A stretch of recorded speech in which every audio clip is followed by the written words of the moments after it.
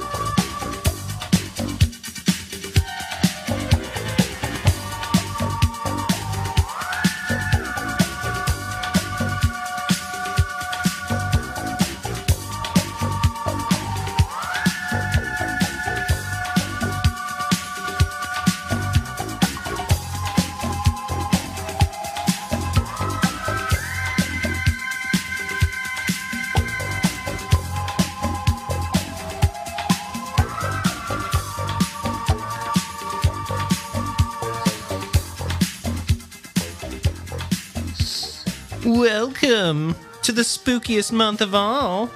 It's October, and it's Friday the 13th. Watch out! Friday the 13th. Oh, there's a new Dead Me single. Run away. But truly, this is my favorite horror franchise of all time. It's your favorite? Really? Yeah.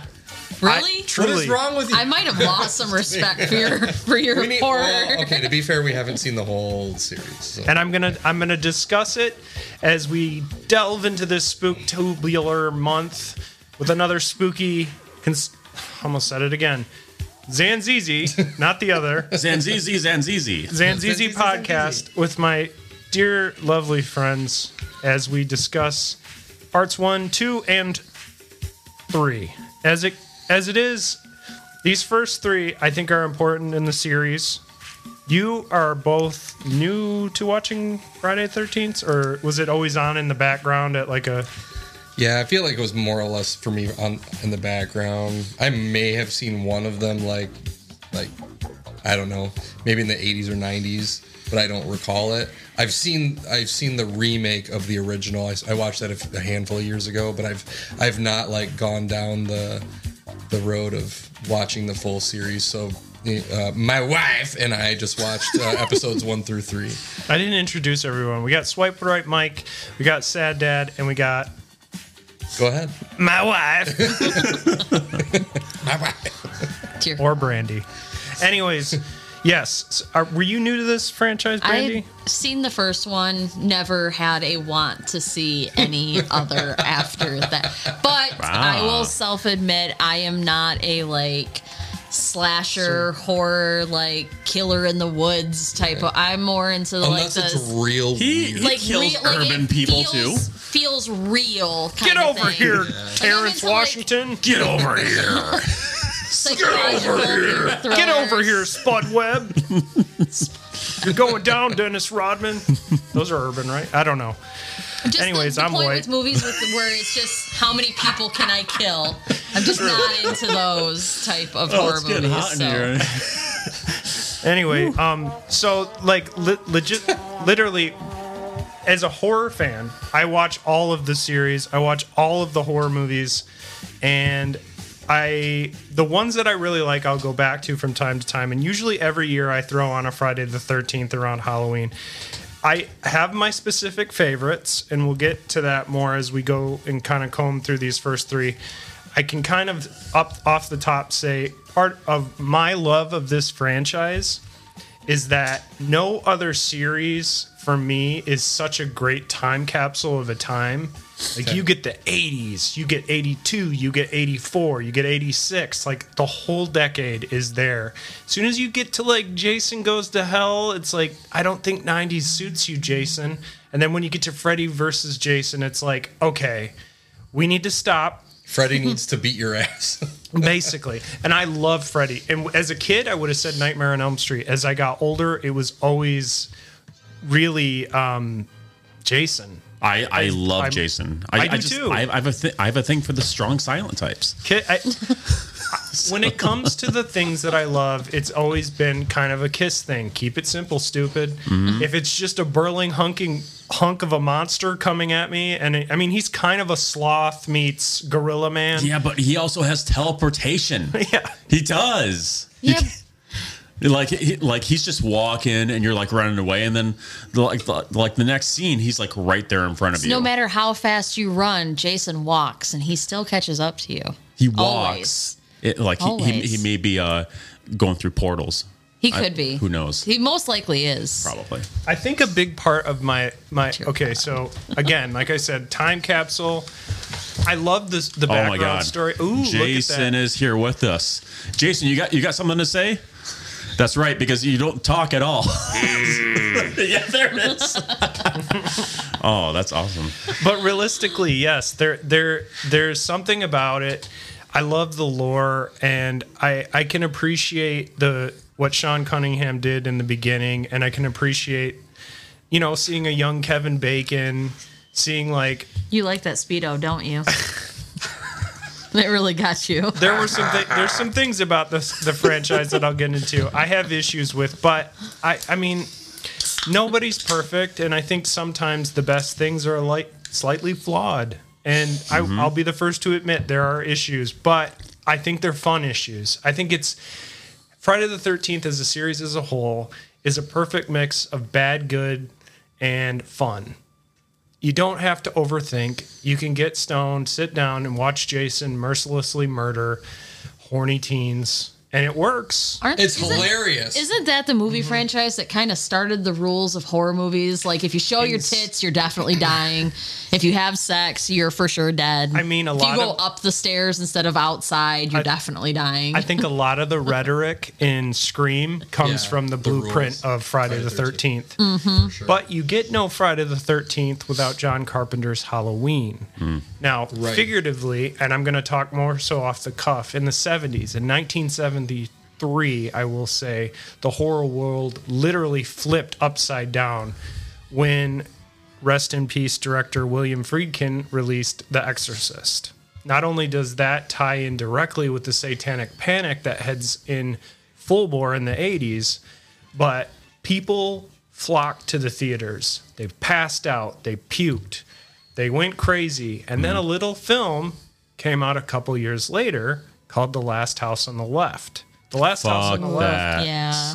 was made by Wes Craven. Wes Craven was a hungry director at the time looking for success. And when that movie came out in, I want to say 76, 77, it was controversial. And for good reason. Rape was controversial. Weird. Here in 77, I've never- we called that. Oh, you never seen it? I've never heard of it. You've never. No, You should watch it. I feel like it's blasphemous because I am becoming I've over the last year or two, especially, I've become a way bigger horror fan. I was incorrect. It's actually 1972. Oh wow! So it was before The Exorcist. But yeah, I've never heard of it, seen it. I just saw The Exorcist on my TV. That's part of my haunting story later. There was a really bad Yeah. remake of it, wasn't there? With Of The Exorcist. Exorcist 2? of Last House on the Left with I can't remember what the chick's name was. You'll have to look that up for me, but I want to say a few details about this because this all ties together. At the time, the drive in the country really was not for comedies in the early 70s. There was something about documentary filmmaking or rough things in general. We wanted things to be less comedy, more raw, and the low budget meeting the kind of, I guess, kind of snuff film aesthetic of Last House on the Left was very influential in filmmakers. And The Exorcist was like the no bullshit horror movie that people didn't know they wanted, and some still debate whether they should have watched it because it left lasting scars in a lot of people. So Hills Have Eyes was also snuffy. was Wes Craven film as well. But I only mentioned Last House on the Left because Craven developed the film Last House on the Left with producer Sean S. Cunningham, who is involved directly in Friday the 13th. Wasn't he the director of that movie? Sean S. Cunningham? He Friday the directed? 13th? Yes. Yeah, the very first one anyway. He directed. Yes. and maybe like a couple of the later ones. Yes. Yep. Okay. And to be completely real, like the two of them were buddies. Like they were really into the idea of making like movies, and they were hungry to get out there and make a profit, especially in a rising culture of rabid horror lovers that were foaming at the bit to find like the next scary thing, especially after they watched a little indie movie called Halloween. Mm-hmm. That birthed the slasher genre. Now, Brandy alluded to it. She said, like, I'm not a huge slasher fan. I get that completely. I totally get that. I think that in some ways it doesn't inform properly the culture, the female-male dynamic quite well. It gives off kind of an air of masculine. Oh, 100. I mean, I think that's still movies today, though. I mean, we're getting into more women empowerment, which I think is great. Mm-hmm. Like with horror movies. I think back then they were just there to show their boobs and die. Well, unfortunately. you're also in the early to mid 70s. You've got the rise of like almost like boutique porn. Like porn was on the rise. They were like considered like art. Like you had people like Andy Warhol who made things like there was this incredible mesh of imagination, especially given the climate post-Vietnam. It all plays a role in where we went next, from the music to the films to everything. And people, if you notice, especially music really follows the flow of generations too. But what I love about Friday the 13th is that unabashedly, Sean S. Cunningham ran an ad basically that said he had no concept for the movie. He just literally was like, I got a name, Friday the 13th. Let's make an ad and say it's the scariest movie ever. We'll pre-sale tickets. It'll be amazing. We'll get the funding we need for the movie. It worked. The name was great. Friday the 13th. People can remember it. Are we Unlucky. Are we going to talk about why the 13th, Friday and the 13th is like surrounded by superstition? We can if you'd like. Yeah, a little bit. I mean, Have you what's your history with this series? Do you watch a lot of these style, like what do you feel? yeah, so I wasn't a huge fan of like Nightmare on Elm Street, Freddy Mercury, Freddy Krueger. I don't know, like I just saw him as more silly more than anything, but Jason, Friday the 13th, I was really into that. And like I was born in 1985. Same year as Friday 4. So Was I born on a Friday? No, I'm saying I'm saying the fourth, the final chapter. Oh, gotcha. For those keeping tabs. So like growing up and having those movies kind of come out, and for me to kind of like witness a little bit here and there, and then actually starting to watch those movies, like that was probably my first time actually seeing like tits. Oh, I messed up. You were Friday 5, The New Beginning, which is Still tits. It's like, but back to what's important. It's got a great song in it. I'll play in a minute, but keep going. Were you saying anything more? Yeah. Oh, if I have more things to say, Ryan, you cut me off. I love you. I'm not important. You're very important. I want to hear Mike talk about titties. Go ahead. Yeah, titties. What do you think about them? Love boobies. Yeah, Me big, too. small, whatever. Flat, big. I don't care. Yeah. Yeah, they're great. Bananas. Not really bananas. More like Pancakes. melons. Yeah. So, like even like little Christian Mikey watching like Friday the 13th, and then like the killings. Like I see it now. Like you watch those movies now, like Friday the 13th, 1 through 3, and it's like it's comical. It's like okay, this is cheesy, but back then, dear God, No, don't even, because Don't even? The first You one challenging came me? out the same year as The Shining, and look at the we started having this conversation earlier. I'm sorry, I cannot get over the laziness. Like, it's not even a time period thing.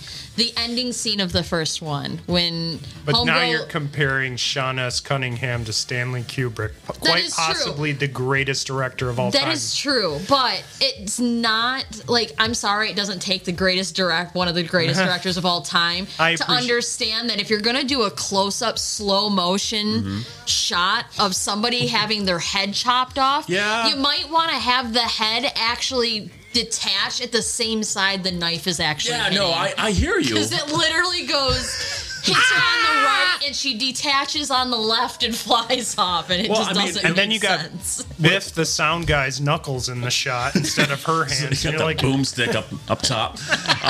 Yeah, exactly. Well, I mean, yeah. It was for me at that time. It was gory. I can't say as a child that I saw a movie and was like, this movie's gonna be amazing forever. Like I can see those movies now, like Friday the 13th, and be like, oh, that's just Space from Clowns or whatever.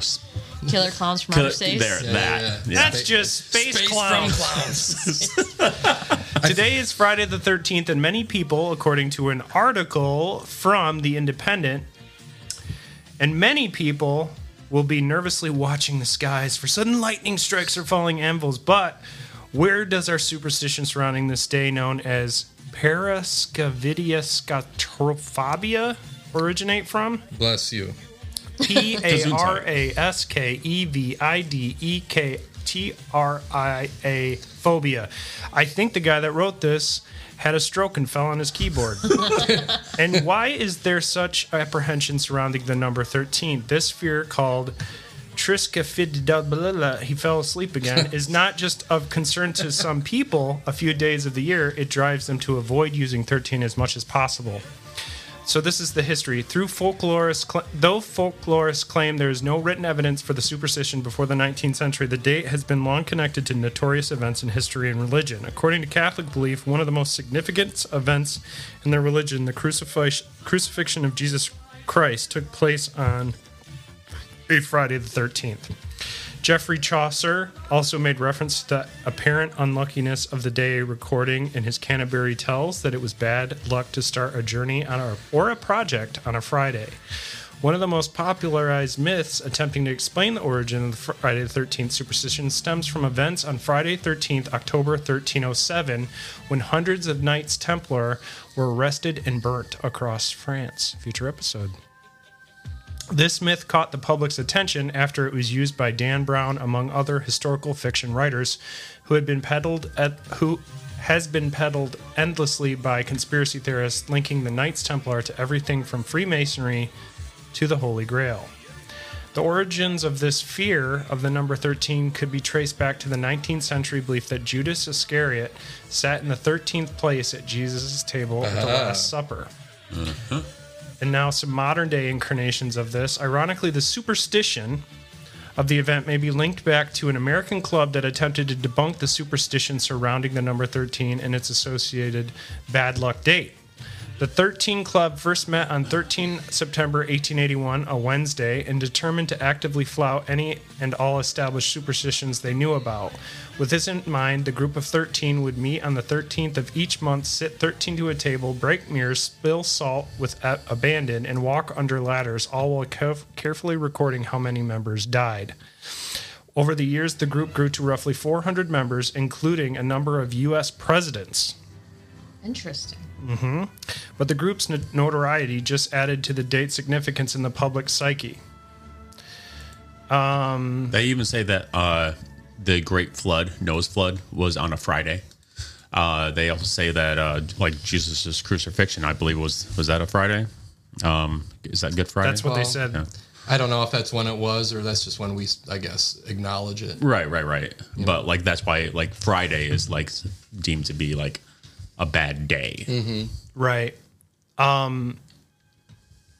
Yeah, 13. I mean, it's kind of crazy to think that they kind of kept this going and that this was such a big superstition. Over the years, like I said, the group grew. Then in 1907, eccentric stockbroker Thomas Lawson published a book called Friday the 13th. It detailed an evil business attempt to crash the stock market on the unluckiest day of the year. The book was a sellout and in 1916 made into a feature-length film. which was probably at a Nickelodeon, and it was 10 seconds long and no sound, and some clown walked out and honked his nose and walked away. Honk, honk. I can't. Hey, Sammy, put another nickel in the Nickelodeon. That picture's great. Best Picture winner, 1916. Finally, the myth acquired the first seal of Hollywood in 1980 when Paramount Pictures released Friday the 13th. Dun dun dun. As it turns out, this phobia is mostly something that Americans and English fear, because I have heard that too. Like Japanese have a fear of 4. Also, 13. You will not find. It is 4. I'm sorry, it's not 13. It's 4. You won't find 4 on a Japanese menu. Like you'll see like 1, 2, and then 3.5 and then 3. 5. That right there. Yeah. What about Not like a 4. what about the number 23? Don't apologize. Anyway, it's interesting. Italians previously used to be far more concerned about Friday the 17th, although with the Americanization of the country, this has largely shifted to 13th for younger generations. But I can understand that with the popularity of a franchise, a horror franchise specifically, kind of running with it. Yeah. But the idea of it being in the subculture really is interesting, and I think that's a great way to market a horror movie, you know? Go with a superstition. Yeah. Or an idea. It's the same way with, I believe planes don't have 13 rows, right? And buildings don't have 13 floors. Sometimes they do. Oh, do they? Well, those buildings are haunted, my friend. And you go to the 13th floor and Red Room. you see like the little guy on the tricycle from Saw, and he asks you if you want to play a game, and you just got to kick him in the face. You kick him and say, "Get over here. Fuck you." And he goes, Show hey, me to my mister, room." this is my bike. It's broke. I got little arms. I'm hurt. I want to play a game. Yeah? It's called Bounce the Little Person Out a Window. You, my friend, make scary movies not scary, and I love it. It's part of what I do. The problem is I've watched them too much. I know I kind of see through them, but I love them. Yeah. I really do have a lot of fun with them. So Friday the 13th is an American horror franchise that comprises 12 slasher films. So since this is part 1 of our series, we're doing the first 3. In the future, we'll do 4, 5, 6, 7, 8, 9, and the other stuff. Freddy versus Jason. Yeah, we got to talk about it. And the remake, Which is so disappointed. I'm a little disappointed in it. The remake. I was one of the nerds who, when I got AOL, I found a spec script for a Freddy versus Jason, and it had Mike Myers, and I was into it. Yeah. Really? But the concept now, like, the movie just didn't pay off like I wanted it to. The first box set I ever got was Nightmare on Elm Street. We need an Expendables movie, but with like all the horror people. So like, like Chucky. Hey, what's Freddy doing here? And they all just go on a killing spree. Yeah. You don't get enough of that on TikTok in October? Yeah, I don't that's have TikTok. Oh, And then, like, It's just Godzilla full- sits It's on great. them and they all die. full of He's an everybody, all the anti-hero, people though. wearing the costumes, frolicking together. Oh, Godzilla! I mean, it would be scary. It would be cool, but I think, and this is where I've seen a lot of fan fiction too. I love watching people do those type of things on, like she said, TikTok. Like that's fun. Yeah, so I'm But- sure it's on YouTube somewhere. But I think you're right. I think they're due. But I think Universal really wants to do a Universal Monsters type, Avengers type thing. And I thought they tried Avengers that. horror style. Who They is the did. Avengers? They tried that with the Mummy. the Mummy, Yeah, and that was a flop. They've been working on a werewolf and Frankenstein would be cool. They're trying to do each piece of the book Dracula by Bram Stoker. They had a movie come out called The Last Voyage of the Demeter about the vampire coming across the Atlantic Ocean. That was Jared Leto in Nobody wants to see that. I just want to see Freddy, Jason, Michael, All just crocheting. and all of them just frolicking down a street, killing all the topless 80s feathered-haired girls. Hell yeah. That's let's be See, real. you sound like you're just a step away from becoming a massive fan of this franchise, and I'm going to convince you. Secretly. I want to see a Freddy, Jason, and Michael movie where they're all hanging out and like it would be hilarious because Freddy is the only one that talks. Yeah. So like, what are you guys gonna do? And it's always gonna be Freddy. He'd look at the other two guys. Oh, what are we gonna do? Oh, we're gonna kill you. You know, Freddy's the only one that can answer. Welcome to my world, bitch. Jason just goes. Michael goes. Yeah, it's true. I mean, I guess if you want to be specific, there are some grunts from Jason. When he gets hit, he's like, "Oh, fucking goddamn kid! My knees! Well, I'm getting too old for running in the mud." Isn't there a point where his mask gets ripped off and like he has his mouth like stitched No, up? it doesn't. In 2, the ending or one of the ending scenes where he busts through the window at the end of 2, and he has the hair and the like weird eye. There's actually a different actor than the actor that plays Jason in the entire. They literally have another dude play Jason in just that scene where he breaks through the window. That's true, but also the first time that you see Jason in the movies is actually a female. Fun fact. really? Just Yeah. all made up. She's one ugly motherfucker. Damn. She's fucking ugly. I'm sorry. I'm sorry, chick that plays Jason the first time. They she's didn't body see. shaming. You don't see her face. It's actually from the the Okay. bottom. It's when you see his legs walking up to the house in the second one when he technically takes his mom's head across country and decides he's going to kill the one that got away. Yeah, That's hard. You know, you need to take some time. There needs to be some separation. No contact for a little while. You know, do the work. Just saying. yeah. Just The more saying. you know. Yeah. So, the franchise is amazing. Gets rolling.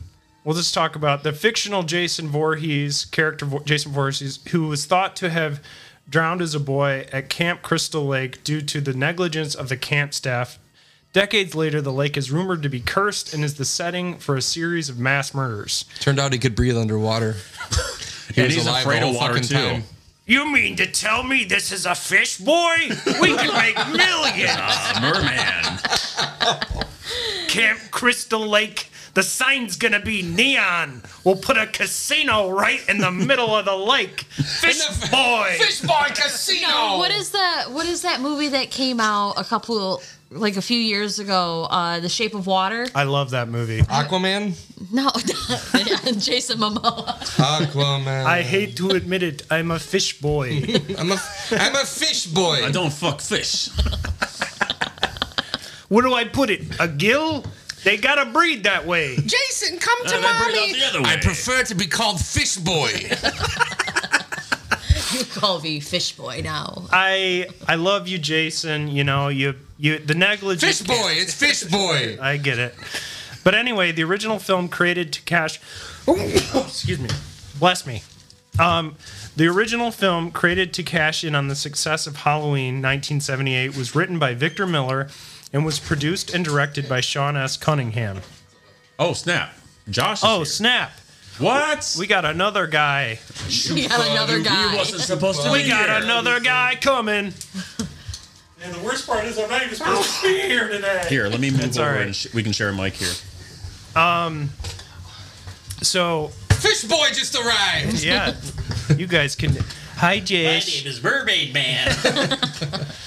Mermaid Man and Barnacle Boy. The beard has just entered. The beard is here.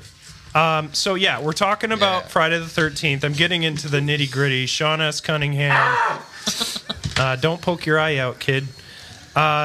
So we talked about Cunningham and his relation to Wes Craven. The idea came from the idea like, yeah, this is a great idea for a movie. We're going to sell tickets. It's going to be gangbusters. We'll say it's the scariest thing since your mom told you that you were adopted. Or something. I don't know. I don't know what this voice is coming from. But anyways, so the films have grossed over $468 million at the box office worldwide. It was To the date? highest. Yeah. I think as of 2018, actually. But still, they rake in. Like, I mean, and that's It was the highest grossing horror franchise in the world until Halloween 2018 was released, putting the Halloween franchise in the top spot. Which, I mean, some people can kind of argue that Halloween is like, that's OG daddy. Yeah, But we like stepdaddy Jason. Yeah, I it's don't like know. it's kind of like the same shit. Where does Pennywise fall into your stepdaddiness? He's we like don't talk drunk, about him. touchy uncle. He's the drunk uncle. See, I was more terrified of Pennywise when we're talking about all these old Yeah, school I was too, for sure. horror movies like Tim Curry in that. was Michael, magic. Jason, all I gotta do is not make the stupid decision and run to the like closed in area. Whereas mean- like Pennywise, I don't know. That he creeped me. There was right the something to be fuck said out. about Tim Curry's performance as well, because I watched the newer ones, and I love the first one. Skarsgård remake. with Yeah. the Skarsgård kid. I love both of them. I thought they were great. I didn't see the I think the remakes are amazing though too. they're Yeah, they are. good. Don't get me wrong, but the original that scarred me, man. Yeah, for sure. No, it was It's- it was like a scarred you. traumatic It- for sure. I was not a fan of clowns for a Skarsgård really you. long time. Skarsgård you. So let's be real though. If we're gonna talk about these that scarred us, who is your number one horror monster? Like the one that creeped you out the most as a kid, the one that still creeps you out a little bit. The leprechaun.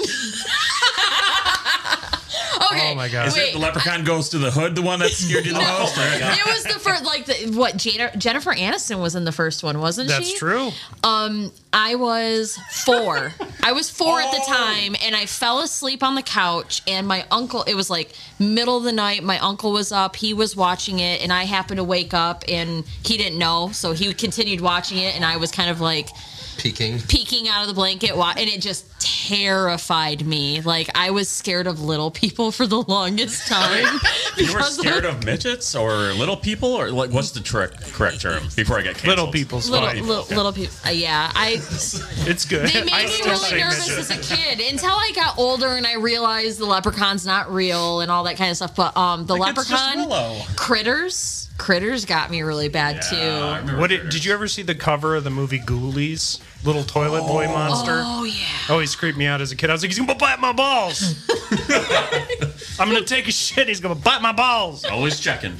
I had two. Like it was. I remember being at my friend's house one time, and they put in a movie called The Vagrant, Interesting. and it was about a homeless guy that killed people. I remember like they opened up the fridge, and he had like gotten to somebody's house, and he put like somebody's head in a fucking jar, and it was in the fridge, and Dahmer scared the shit style. out of me. Pickling it. But then I remember being little, and Freddy 5 was out, the Dream Child, and I had seen that, and that scared the living shit out of me. It was definitely a Freddy movie that was got me fucked. the worst the Yeah. first time because I saw that at a young age, and it scarred me for sure. I was like, Jesus, this is not good. This Freddy Krug. He can come in your dreams. Come in your Oh, he dreams. comes in your dreams. I mean, I would too if I. I think for me was I also have two, and that is the dummy from Goosebumps.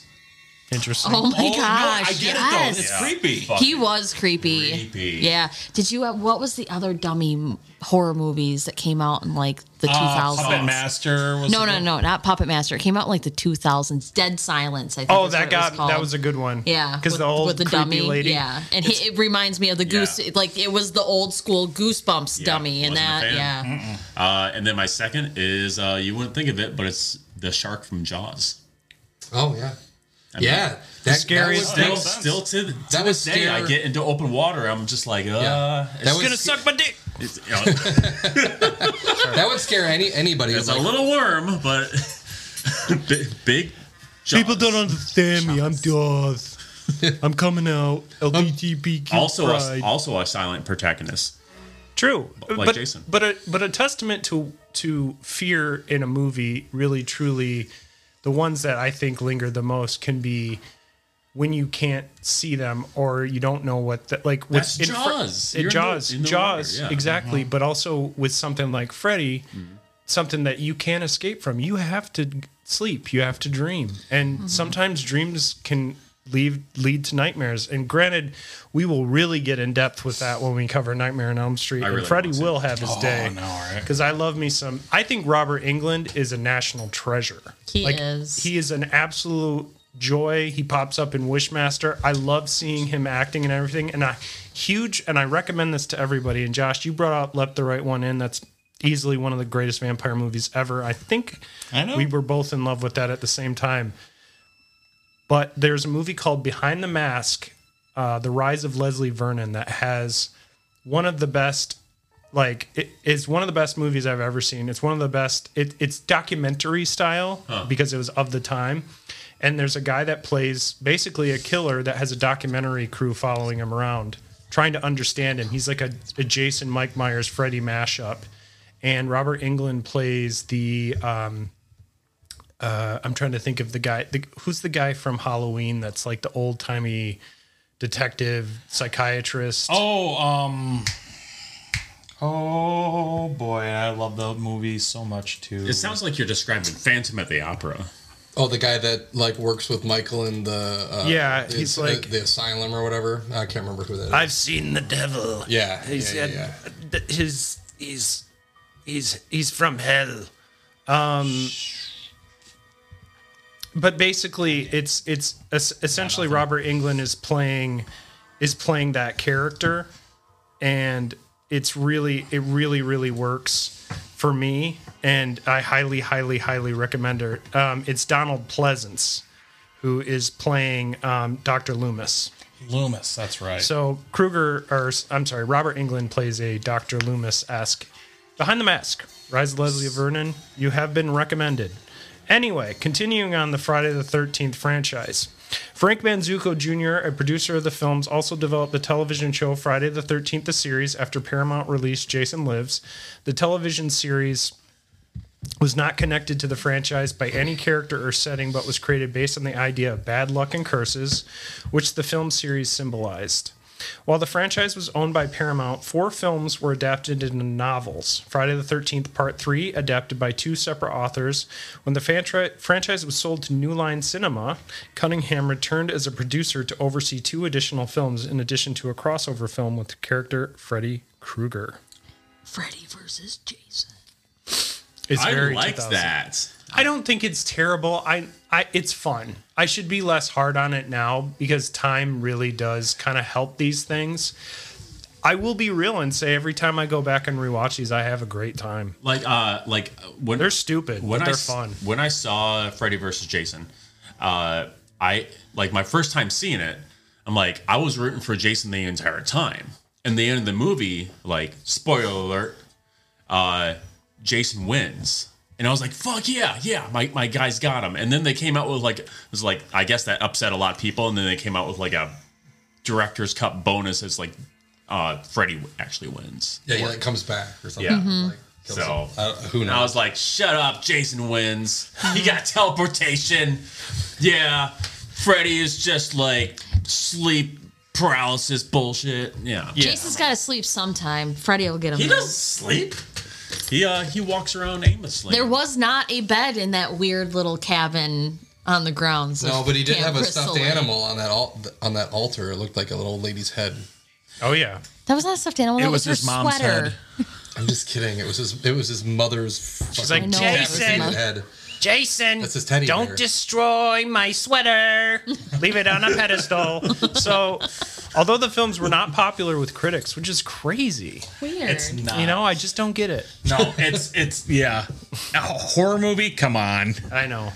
Friday the 13th is considered one of the most successful media franchises in America, not only for the success of the films, but also because of the extensive merchandising and repeated references to the series in popular culture. The franchise's popularity has generated a fan base who have created their own Friday the 13th films, which there are tons of fan films on YouTube that are fantastic. Probably better than the real. Oh, I'm going to get you. At least the head would fly off in the right direction. I'm going to say this because we're not covering this film today, but when you start the next 3, Friday 4, if you get stoned and you don't enjoy it, I will pay the rental fee or whatever it is for you. Like you know, the high? I know I will what bring which you- one I'm really excited to watch. What? Jason Takes Manhattan.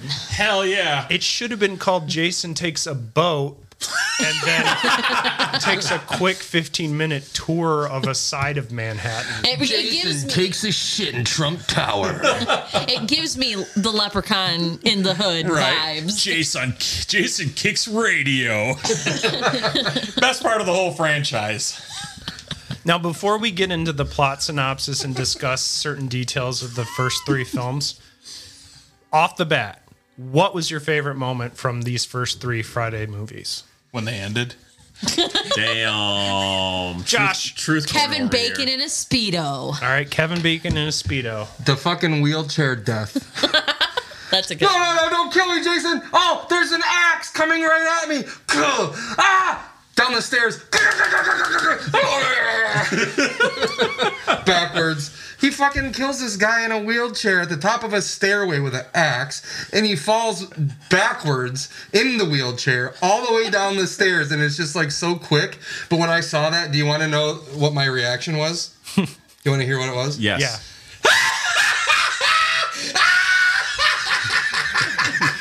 I think it's the best death for sure. Yeah, in the no. first three. That's That the was best death. Yes, I have the giggles then too. So many. The last time I watched that, I rewound it and I laughed again. I'm sorry.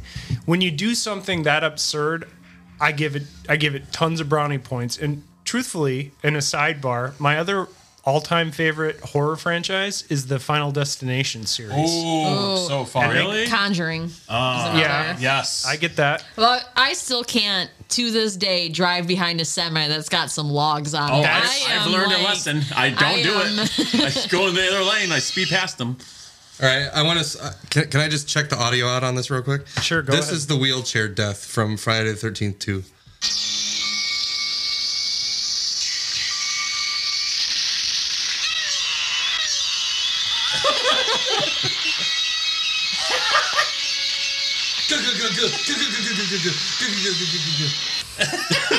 That's got to be a clip you post on the I will. Instagram. Yeah, totally.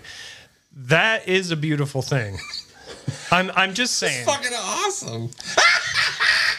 And Final Destination series, I'm only mentioning it because of the window pane being dropped on the little boy. I mean, Oh, yeah. it's He just looks He up just- and it just flattens him. yeah. He just looks like a water balloon that pops. I mean, they literally stuck a cake boy under a shield of glass and just went record. Which one is it? It's 3, where he's... 2 is the where he three is the smushes roller the coaster. dude's... He smushes the dude's head. oh, you're right. Isn't that in that 3? I think you're right. 3. Yeah. Where he Yeah. squishes one of the guy's heads in his like eye. Yeah. And this is the only reason I also think it's good to bring this up during Friday is that realistically, when you watch a Friday the 13th movie, you know it's going to be silly. And the two big things that you can count on at a good Halloween party when a Friday movie is playing is tits and unique kills. And Like the Savi- sleeping bag. Oh, dude, that was hilarious. the sleeping bag kill is when we get to that episode, when we cover that is one of the greats. So the one thing that always bothered me, there's only one death, we'll say, in the first 3 movies that ever bothered me. And that's poor Annie.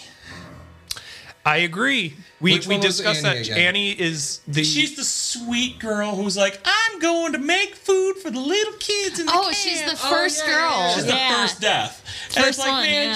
she didn't like smoke, marijuana or did coke or have sex or do anything. Show her boobs, nothing. Like, Yeah, why did she's Annie a have to sweet girl. die? She And did- she did everyone is unfortunately- fair game. She unfortunately ran into Ralph. Was it the guy's name Ralph? Who gave her the drive and had to put her in the front seat of his truck no, by her butt? Wasn't Ralph the old like creepy guy from the town that like ends up in their Oh, yeah, yeah. closet? Don't go down there, kids. It's got a death curse. It's cursed. You're Yeah. all gonna fucking die. I like him. I kind of love that. And he basically creates the old man waggling his finger, going, "Don't do it, kids." And it's like it kind of stays. I like that. Like again, these are certain beats that all horror movies copied, and Yeah. seeing them in their inception is kind of fun.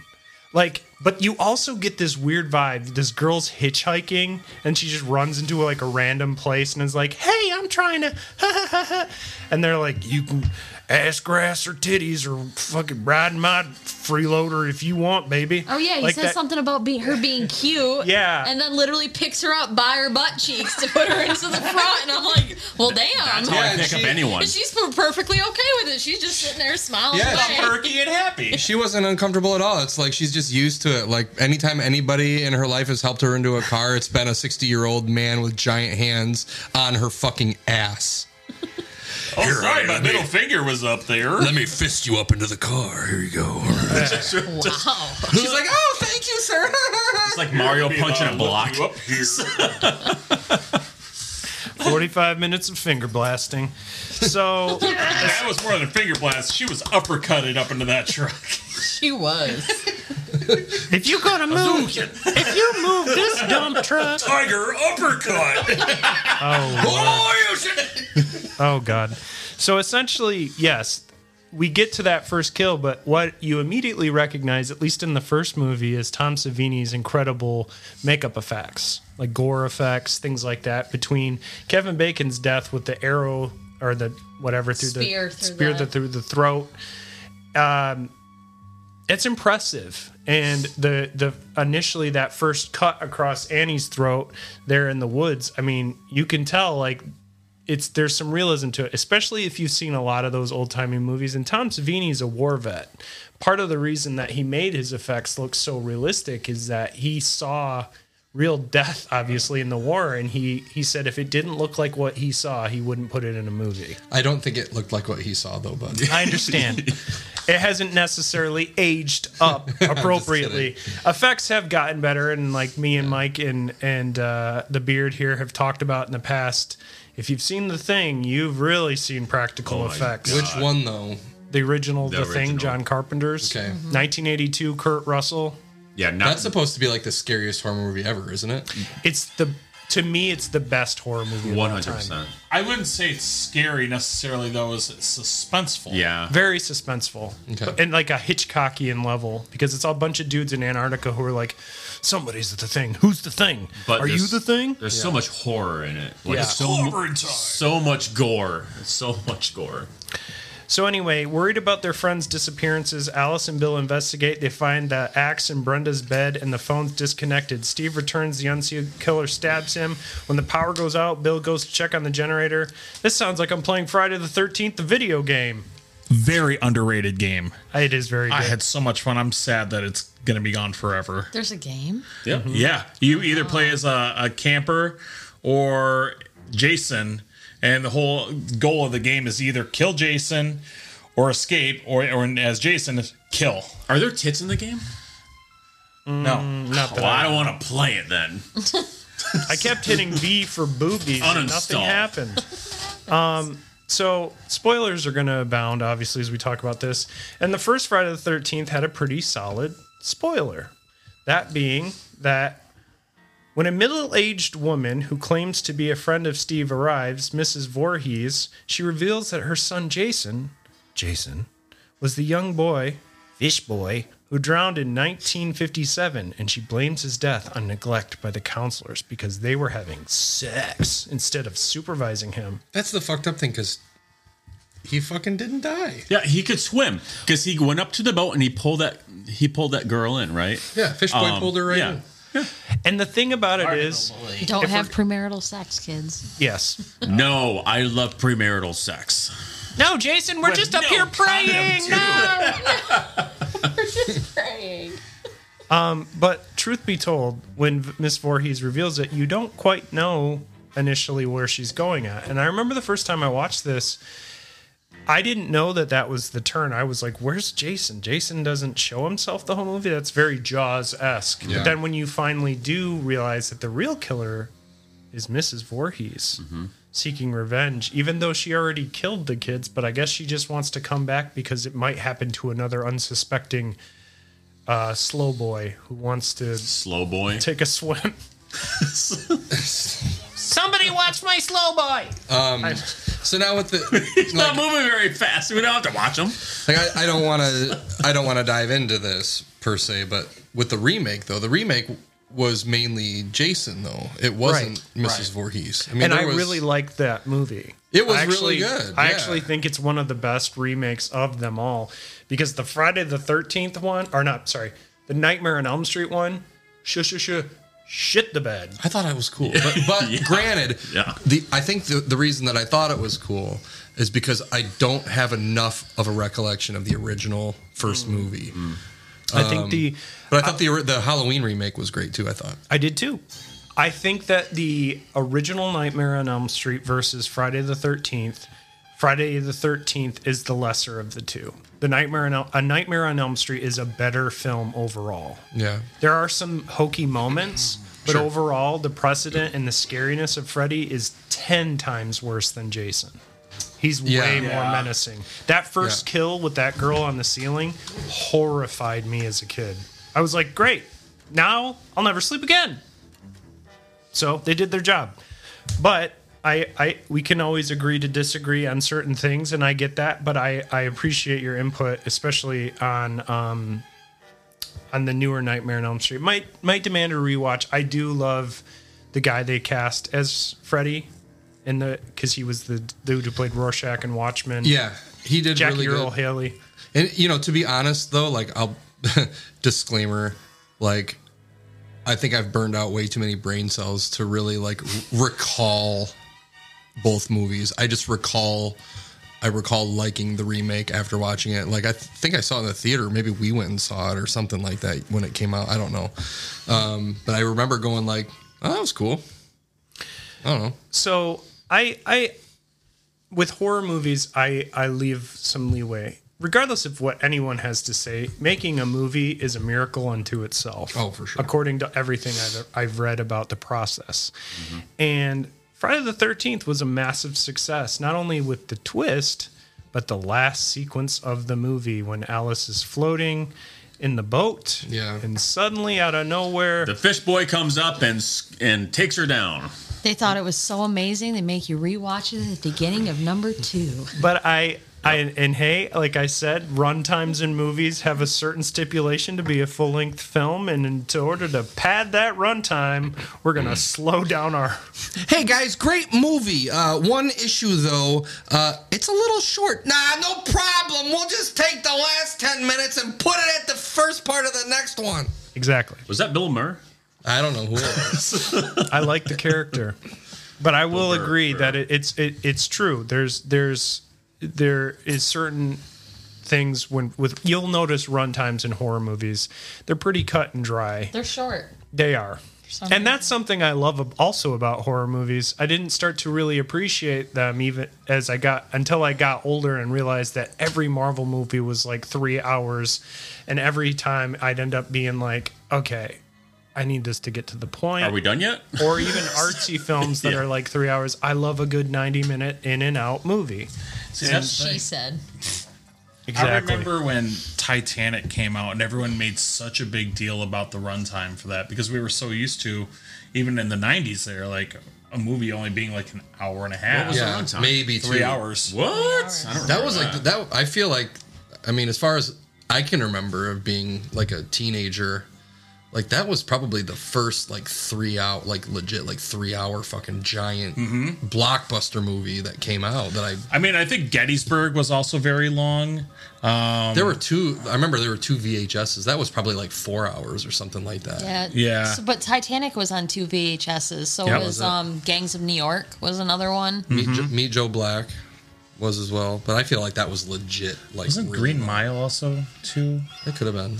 I'm looking it up, but I believe Lord of the Rings: Return of the King, the director's cut was like 5 hours long. Oh, jeez. Yeah, it was. That's too much. Come on. But the non-director's cut though was probably about 3, right? Probably. Okay. I got an idea. Peter, let's extend this scene with extra dragon butthole. Please. Please. But anyway, The music. it's beautiful. Anyway, so it's an interesting ending, and I think realistically what's fun about it too, other than having Kevin Bacon, I will say an RIP to the live snake that is murdered on film. when you see that in the movie. They Yeah. did kill a real snake. Yeah. And for my PETA friends out there, I was gonna I shed a tear because it is something that I almost want to skip every time it comes up when I do watch that movie. But given at the end of the movie they have the big pop out, it made the theater go crazy. And especially in 1980, Sean S. Cunningham would go to screenings and watch people freak out and run out of the theater in fear. And it was, I can't imagine as a creator how much joy that would give me, especially to watch them all freak out at the very end. How many takes did they take to kill that snake? Like, how many snakes did they go through? Like Milo noticed how many like dogs and cats they went through with that. Listen bear here, fight. bud, you don't want to see the pile of puppies I got in the back. Let's just say that. Yeah. Used to be 2 takes, but their heads don't break like they used to. It sounds terrible, but it's, I mean, yeah. R.I.P. Milo, 1, 2, 3, 4, and 12. And 20. So, anyway, Friday 1 is a huge smashing success. It makes it's made on $550,000 and its box office is 59.8. Think about that type of return. Paramount goes green light for 2. Make another one.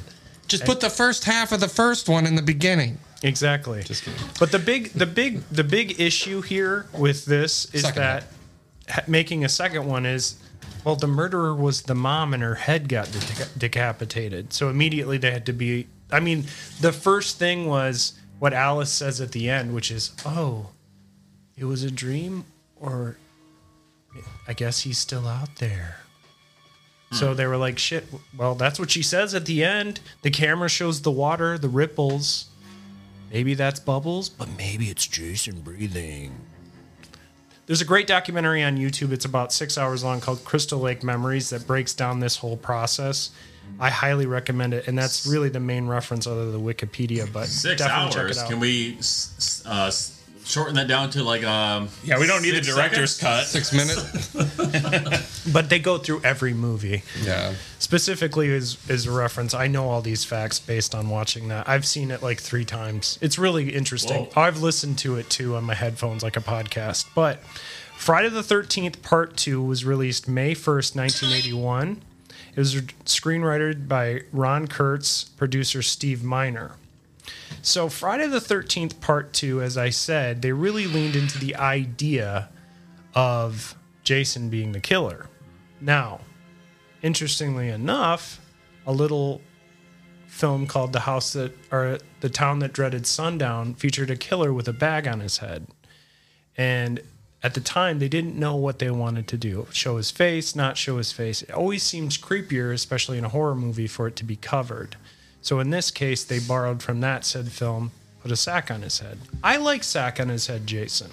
It's actually pretty creepy looking in the movie, but also, I don't know, it's kind of a fun look. He's more aggro, and actually, you know, we talked about teleporting. One of the rare moments of real fear in the movie, other than the great Harry Manfredi score, is when you see Jason running in the background at one point up to the cabin where the main character is hiding. I think it's more it leads more to the imagination and curiosity and longing to see like what is behind the mask. True. So I mean that's how I was. I was like when I saw him with his mask, I'd be like, what the fuck is behind that shit? Yeah. Like this guy's taking everything. And He's got a dick for a nose, I he's can got tell. yeah, lies a penis. Hey, Dick Nose is here. How you doing, buddy? I gotta blow my nose soon. My nose is running. I'm gonna blow my nose.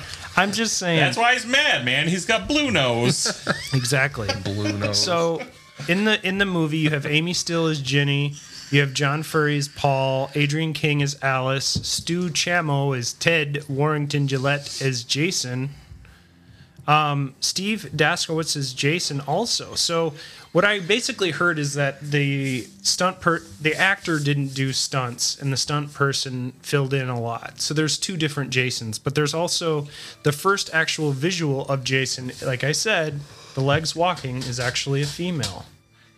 So next time you're at trivia night, you say Jason's genderless. So be kind and rewind. Well, you never see his balls, so And I don't think he's too fond of sex, but we can get into that more later. Following the success of Friday the 13th in 1980, Paramount Pictures began plans to make a sequel. First acquiring the worldwide distribution rights, Frank Manzuko Sr. stated, "We wanted it to be an event where teenagers would flock to the theaters on that Friday night to see the latest episode.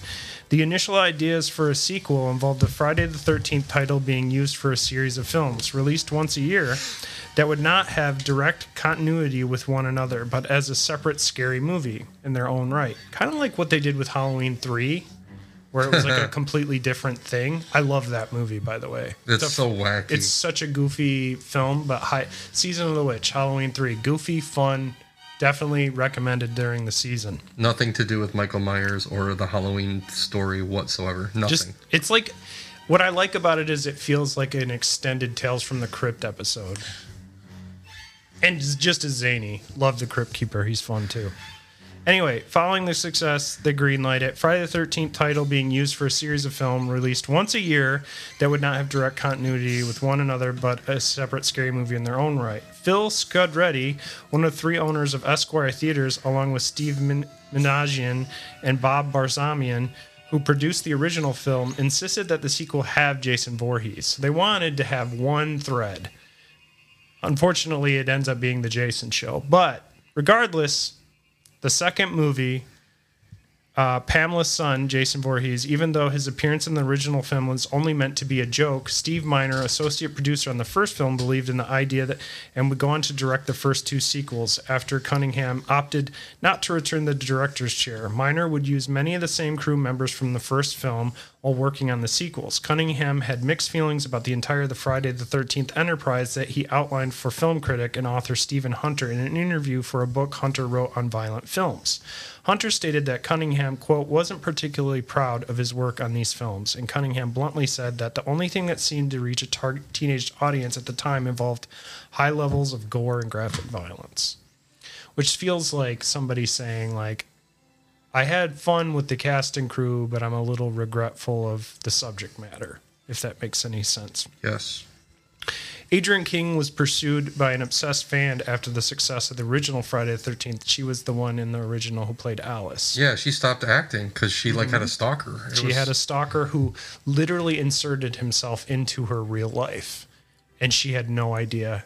Because she trusted whoever this guy was, but he was obviously a narcissistic psychopath.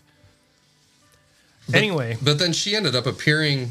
You're probably going to read that. I think she ended up appearing, though, in like a later. Well, she appeared in like a Jason fan film. Yeah. And I think maybe like one of the later movies, or I think I remember reading that they're talking about doing like a Jason TV series and having her in a role of some sort. We just don't know. They definitely did do something like that, which I kind of discussed. There was a Friday the 13th TV series. Mm-hmm. Just there's the biggest issue they've had with the Friday the 13th series is too many different hands on too many different properties. Like Crystal Lake is owned by somebody, and then Paramount owns character rights, and some character rights are based to certain writers involved with certain series movies.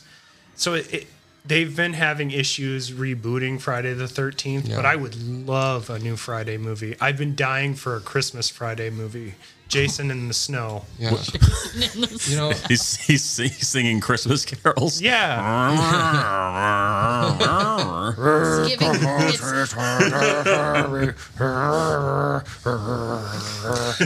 You're dead.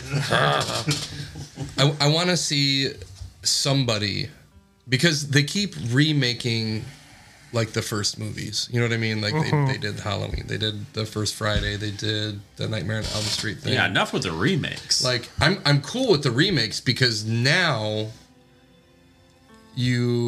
I feel like people or directors are capable of like telling a better story. Mm-hmm. You know what I mean? But I want more than just the one remake. Like, I want a franchise remake. You know what I mean? Yeah.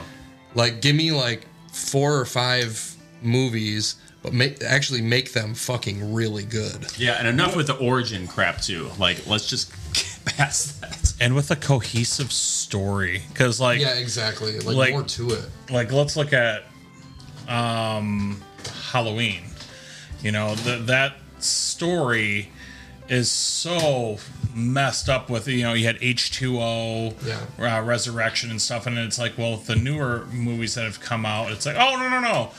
Disregard the other stuff. That didn't happen. And it's like, oh, come on, guys. I know. I agree. I also, given the fact that TV has gotten so good, I always feel like I would love to see them take something in almost like a graphic novel fashion, parcel it out, because essentially comics are storyboards for feature-length directors to use. They use it to such great advantage for things like Marvel and DC when it's done right. But they do it. They can take these things and map them out, because there are extensive comics for every major horror franchise. You can buy comic. I saw comics the other day for Hellraiser and I almost bought it. It was expensive as shit, but I wanted to get it because it was a melding of one of my favorite Clive Barker movies, Nightbreed, but it featured the Cenobites in it. So I was like, well, shit, this is a mashup I love. The Cenobites and getting to go to the city of Midian, Clive Barker's crazy story. I'm a huge fan of Hellraiser. That's a future topic. But anyway, I love them all. They're like my kids, my little spiky, weird fish boy kids. I love them all. So, continuing on, I want to talk a little bit, like you said, they mentioned the documentary here, and so I want to do that again. Like I said, she was pursued by a fan of the original Friday the 13th, purposely wished her role to be as a small, and purportedly wished her role to be as small as possible for the second. And as you know, in the beginning of the second one, they do show her. Did you know, though, everything that she says in that scene was improv? Huh. Like her getting on the phone like, Mom, things are hard. I got to start over. I'm going to be my own bad bitch. Like she didn't have lines? No, just kind of like it's improv. She's like, do what you normally did. You Made just up on the moved spot. and now you're here. And then all of a sudden this herky jerk gets off a bus and decides to show up unannounced with his mom's head. Stab you in the temple with a screwdriver. Hey, Ma! Road trip! Okay, fish boy! I will say, what's interesting about that scene is then in the sequence when the knight goes into her temple or whatever that is, it was obviously it's a stunt tool or whatever, or knife. And it was supposed to retract, and it didn't initially. So she's like in pain for a second there when it's pushing and it won't retract. And she's like, and then it finally retracts. Jeez. It's kind of a funny little thing. It's like, hey, wait a minute. Are they really killing Hey, guys, time out. Do you think that when Jason, you know, hopped on the bus, do you think he kept his mom in a glass of milk to preserve her?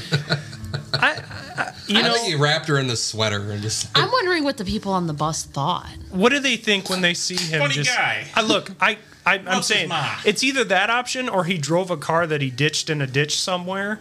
Both options are hysterical. To think about Jason sitting there smelling like a swamp monster. Driving like an old a Corolla Pinto. or something. What was he using as a mask at that point? Because in the beginning of 2, doesn't he kind of use a bag with like Yeah. a hole for one eye in it for a while? Maybe he did he put the sweater on and he's like, I could see through the holes.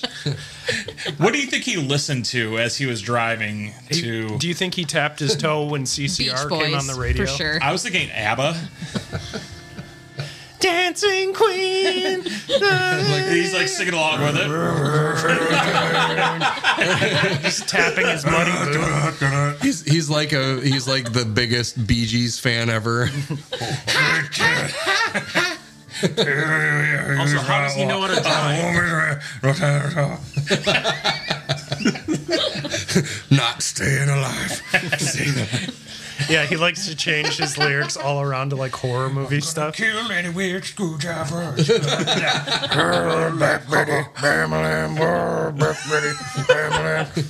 I'm just saying, the road trip music I want to hear. It's the late 70s, early 80s. It would have been interesting. But Send me that Spotify We need playlist. to like remake those songs. Jason single. That's right. With 2 payments of $29.99, you can get the deluxe edition. Jason sings the hits. Jason Voorhees' first solo album.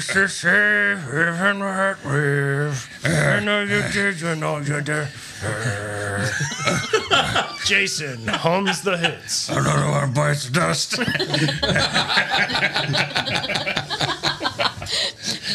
Songs to kill campers too. Volume 7. Songs that kill. It's killing time. Hello, darkness, my old friend. And I think it's gonna be a wrong turn. I think it's gonna rocket man. So anyway, Jason arrives, things happen. Principal photography took place from October 3rd and finished in November 1980 and primarily occurred in New Preston and Kent, Connecticut. So they stayed East Coast. And I think Jason's kind of a Jersey boy anyway, so special effects artist Tom Savini was asked to work. Snooky's my bitch. He takes off his mask and he's got like a douchey, like fucking 9 pounds of gel in his 9 hair. pound of gel, slick back haircut. He's Italian. Yeah. He's got some like big diamond earrings and he's like the most beautiful fucking man ever. You know, these camp counselors, they can't pay attention to me. I drown it. Tony, did you hear what happened? I drowned it. No one's paying attention. No one's paying attention. Let me put on my mask. Hang on.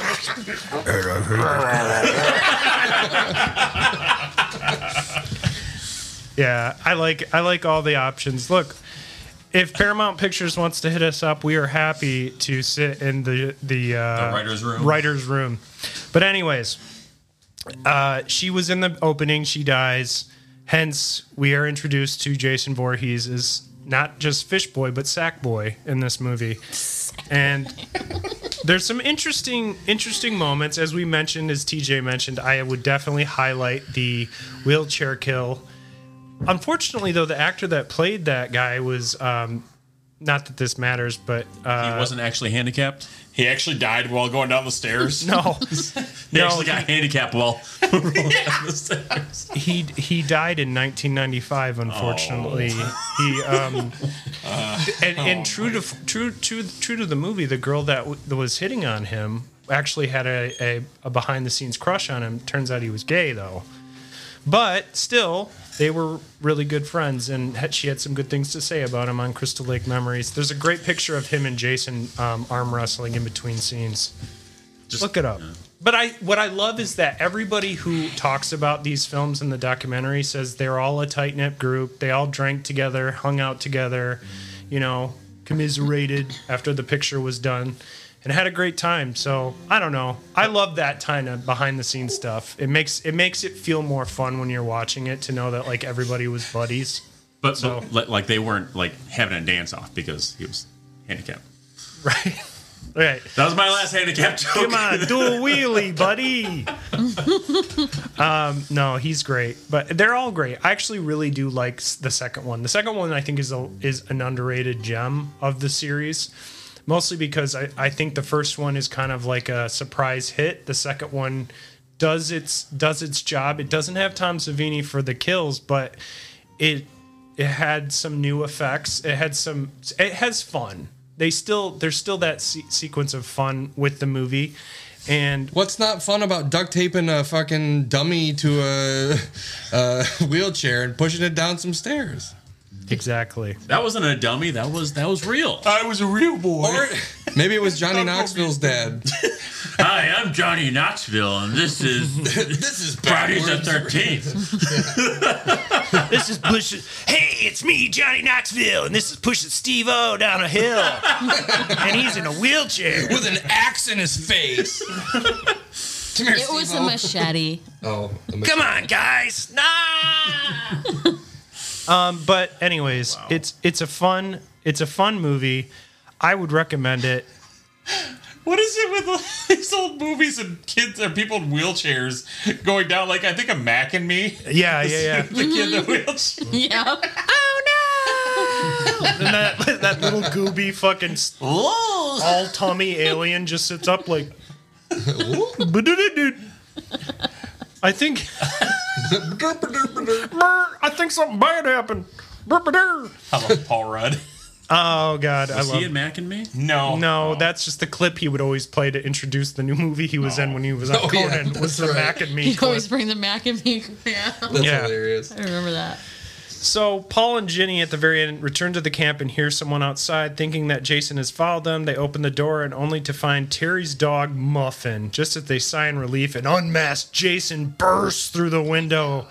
That whole sequence, she said she was the most scared she's ever been to film in a movie because they had to try to get it right once because the way the effect was and the makeup that the guy had on his face, which I think is actually one of the few times you see Jason's face, and it's Not great. not great. Kind of looks like a mashup Man. between like I don't know, like a defunct wrestler and Sloth. I was Hey, thinking stick your face in this paper mache and we're just gonna spray paint it green. it's like the You look like a Ninja Turtle. it's like the Cowabunga. the gum thing Cowabunga from dog. Hellraiser. Yeah. Yeah. You're a cross between a Ninja Turtle and the acid guy from RoboCop. Damn. I love that movie. That shit Future scarred episode. me too, dude. That was one of the first practical effect sequences in a movie that, like, I was like, oh God, that can happen? That fucked me up. Yeah, same. That was traumatic. He's like, "Bleh!" and then Mom, he look, his explodes. skin's coming off. Like when that guy gets hit by that car at the it Yeah. just explodes. Yes.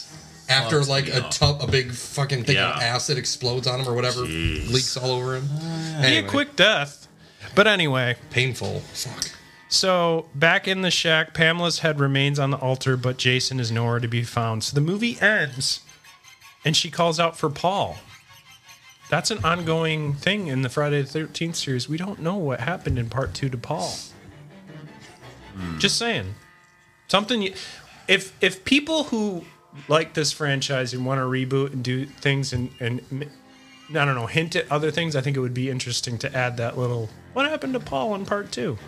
Yeah. Could be Everyone something. knows Paul's dead. Because they do try to attach characters to other characters, and we'll get more into that when we get into the future parts of this series. So Friday the 13th part 3. Obviously when the second one came out, it was a huge deal. The reception, the film was released theatrically on May 1st, 1981, bringing in 6 million its opening weekend, or 6,429,000 its opening weekend. Keep in mind, this is 1981.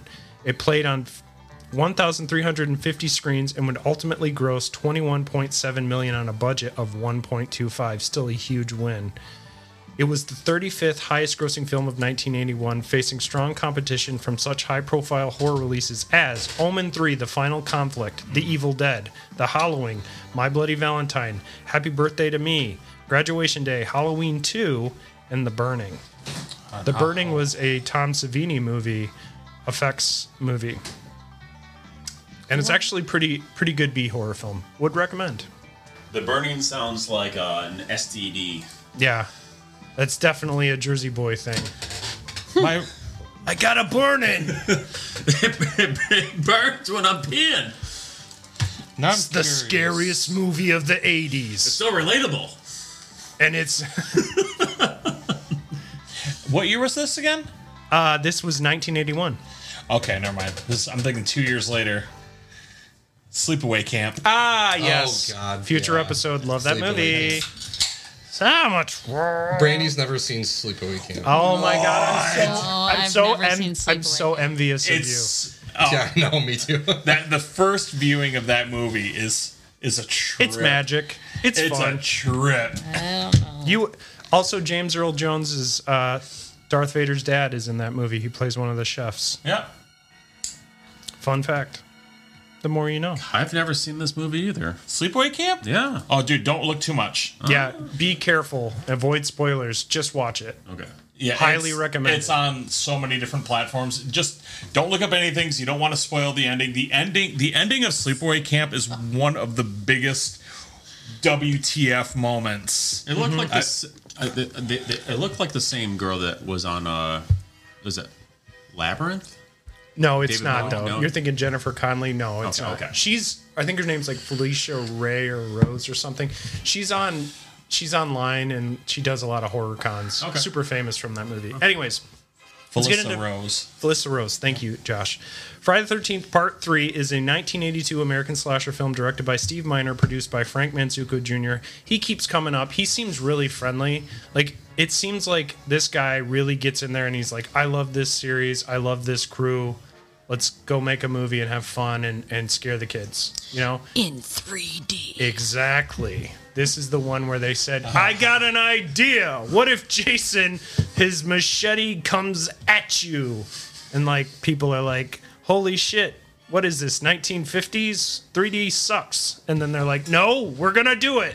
It's funny to think that it's been 40 something years and they still are like 3D is coming, guys. And it's like I've seen so many people like buy special TVs with the special glasses and I'm like, it's never gonna take off the way you think it's going to. It's just VR. there's something between. But even that is not as big as they think it was going to be.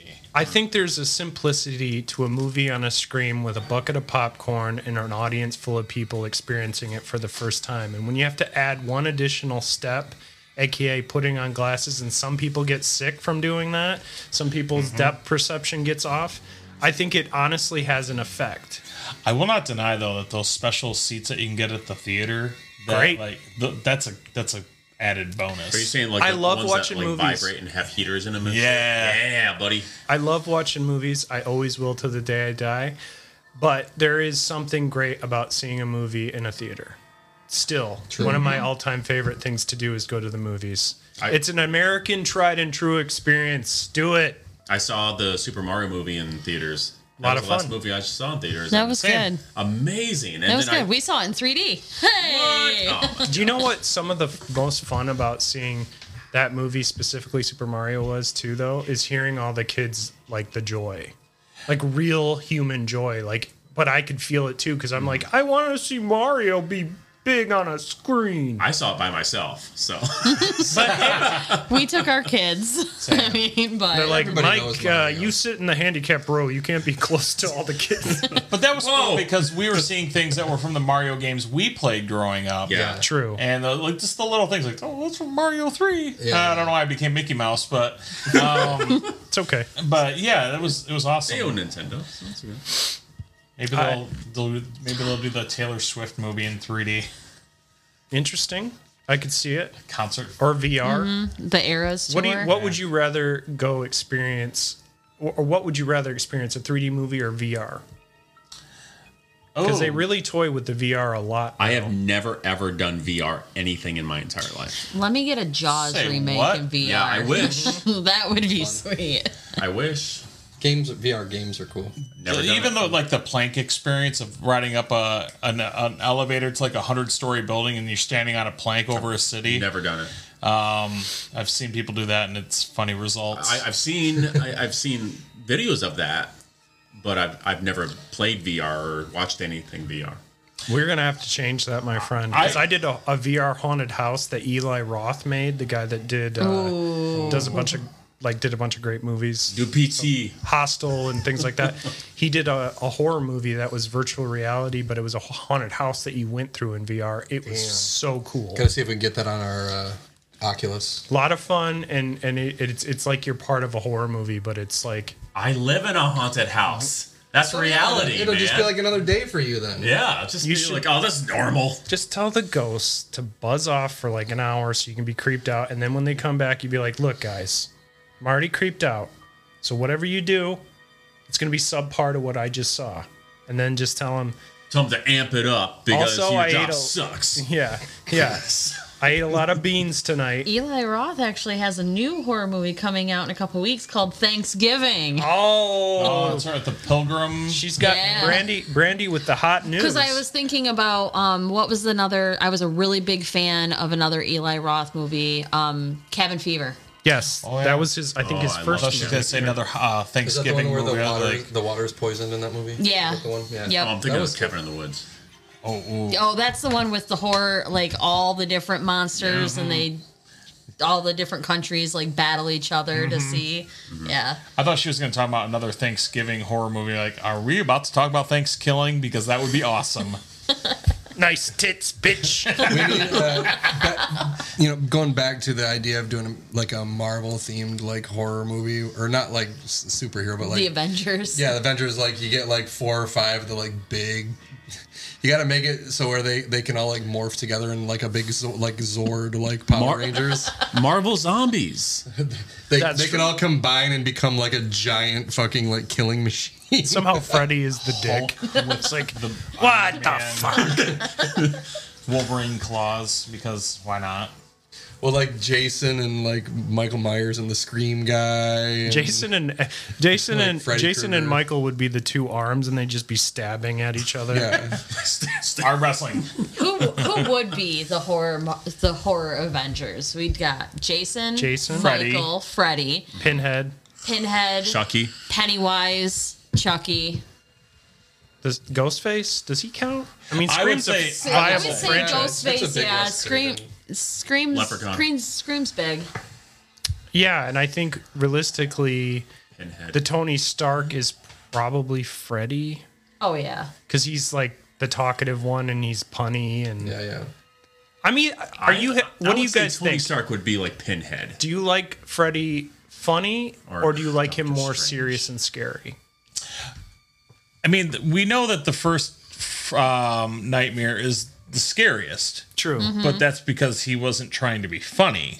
Right. Whereas later on, when he's doing like the fucking Nintendo game arm thing, and it's like, it's just getting goofy as shit now. The Power Glove. Power Glove, yeah. Was that Hey, I beat my high score. pre-Evil Dead? Because like Evil Dead, of course, started off totally trying to be a horror film, Right. and then second came out and it started to lean towards Goofy. the campiness, and then they Dead just by gave Dawn, it all Dead by out Dawn. for Yeah, they just- Army of Darkness and just went full on campy. Well, that's the thing. Like Freddy Krueger eventually appeared on like cereal boxes and like Freddy O's, bitch. he was on like Ricky Lake and shit. I remember that. And it's like, oh, what? Freddy's more comedic for me than. Do you appreciate that more, or do you think that it devalues his character? I don't think it devalues him. No, I don't think it does. I think it add values. But I love a very serious take on stuff like that, though. So, like, if there was a remake and it was all serious and just, like, totally fucked up and scary, I would love that. If it didn't have the humor point. But, like, watching those classics when some of the, like, super cheesy, like, humorous stuff comes up, like, yeah, you can't replace that stuff. It's great. The Freddy remake, we the talked Nightmare about on that. Elm Yeah. Street. I think didn't he take more serious? I can't Jackie remember. Earle I Haley. saw that once and didn't. I didn't make it through. Didn't that actor try to take a more serious? They did. Approach the to problem Freddy. for me is the original Nightmare on Elm Streets are so practical effects, like the Friday the 13th. So I think it's a 2010 Nightmare on Elm Street had a lot of CG in it, and that immediately turned me off. Yeah. because it's like, if you want to go serious, I'll go there, but there's certain accoutrements to the movie that I need to see. Like, I need to see practical effects. I need to, if you're gonna up it, do what the originals did, but like raise the value of the get those Nothing- Right. effects Nothing people beats back. Johnny Depp being sucked into a bed and then just Talk about a wet dream, bitch. gusher of blood coming Well, it's out. like you mentioned the ceiling kill. Yeah, That's imprinted in all of our brains. Like it's so good and freaky. it is scary, and it defies laws of gravity because it's a dream, so it immediately fucks with your head. Like, Anything if she's can in a happen. dream, what could you do? And I love that. But that we have to save for the episode that will come out, because Yes. Nightmare is going to get its due. Because I do want to dive into like sleep paralysis with that as well. Because Totally. I am someone that deals with that, and that's Hey. not fun. no. We got to go into Halloween at some point too.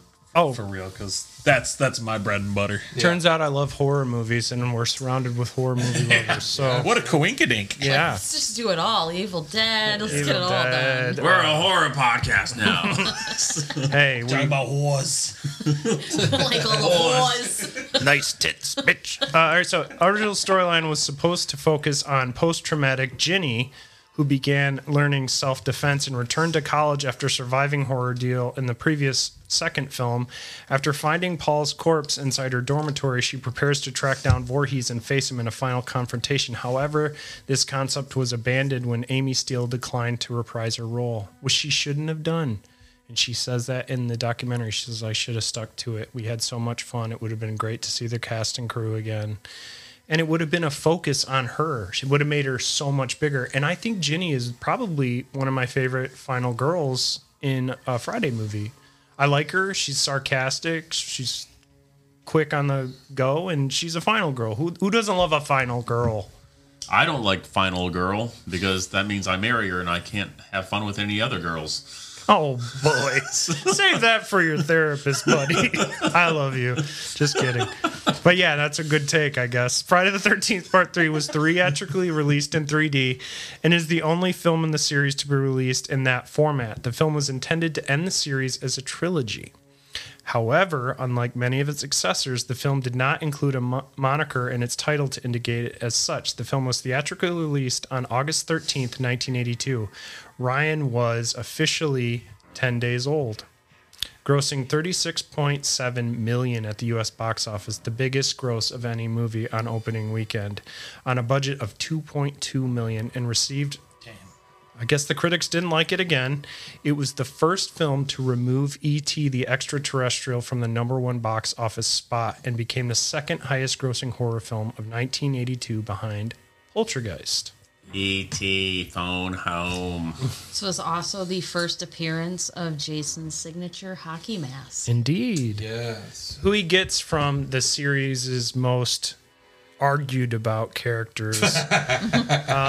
We're going to get into these characters too. So basically, you've got Shelley, played by Larry Zerner.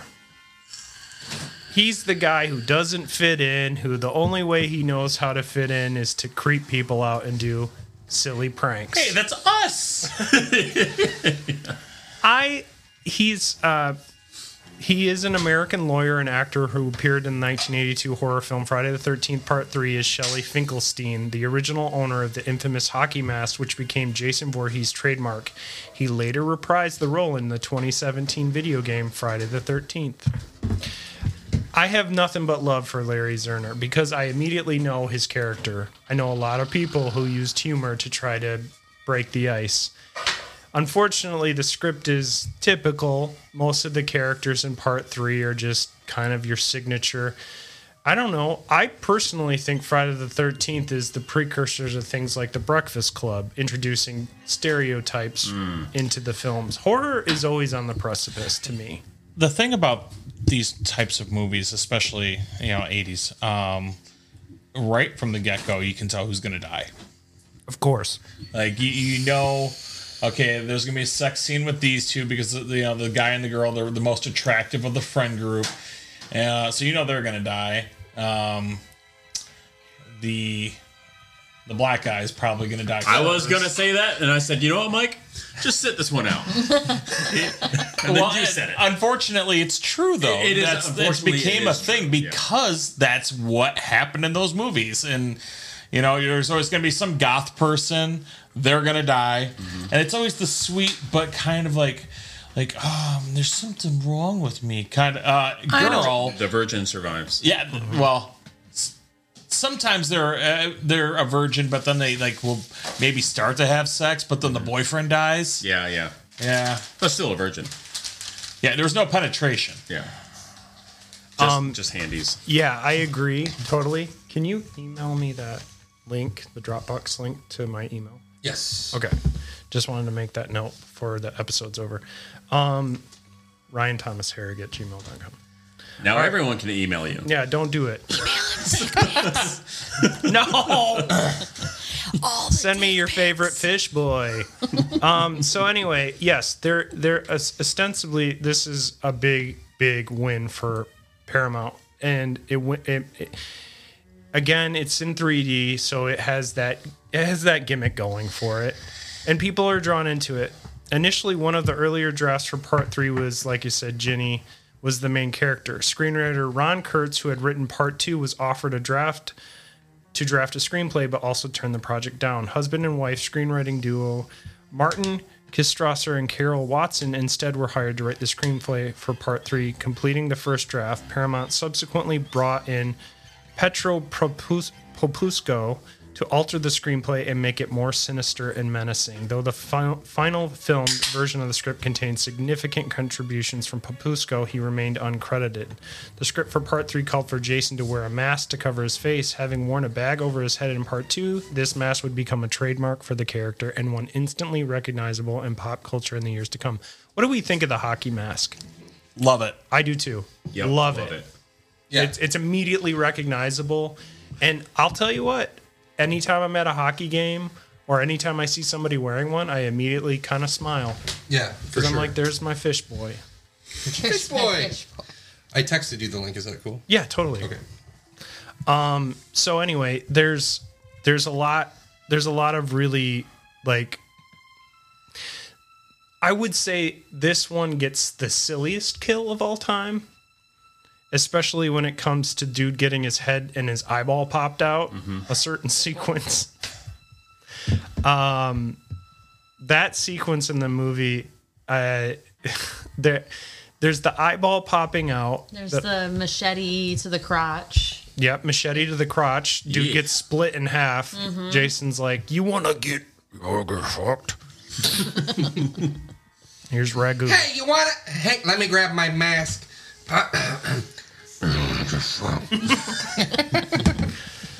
Oh Lord. So anyway, I really appreciate this movie overall. It also I didn't mention it. The second one of the kills, she mentions that she gets tied to the fourth one later on as the sister to a guy that's looking for her. But the third one has the 3D gimmick going for it. We talked about the yo-yos. There's some definite things when you're watching the movie you can tell that was intentionally made to be in 3D.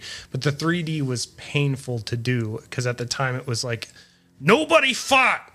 You're gonna knock the 3D camera over.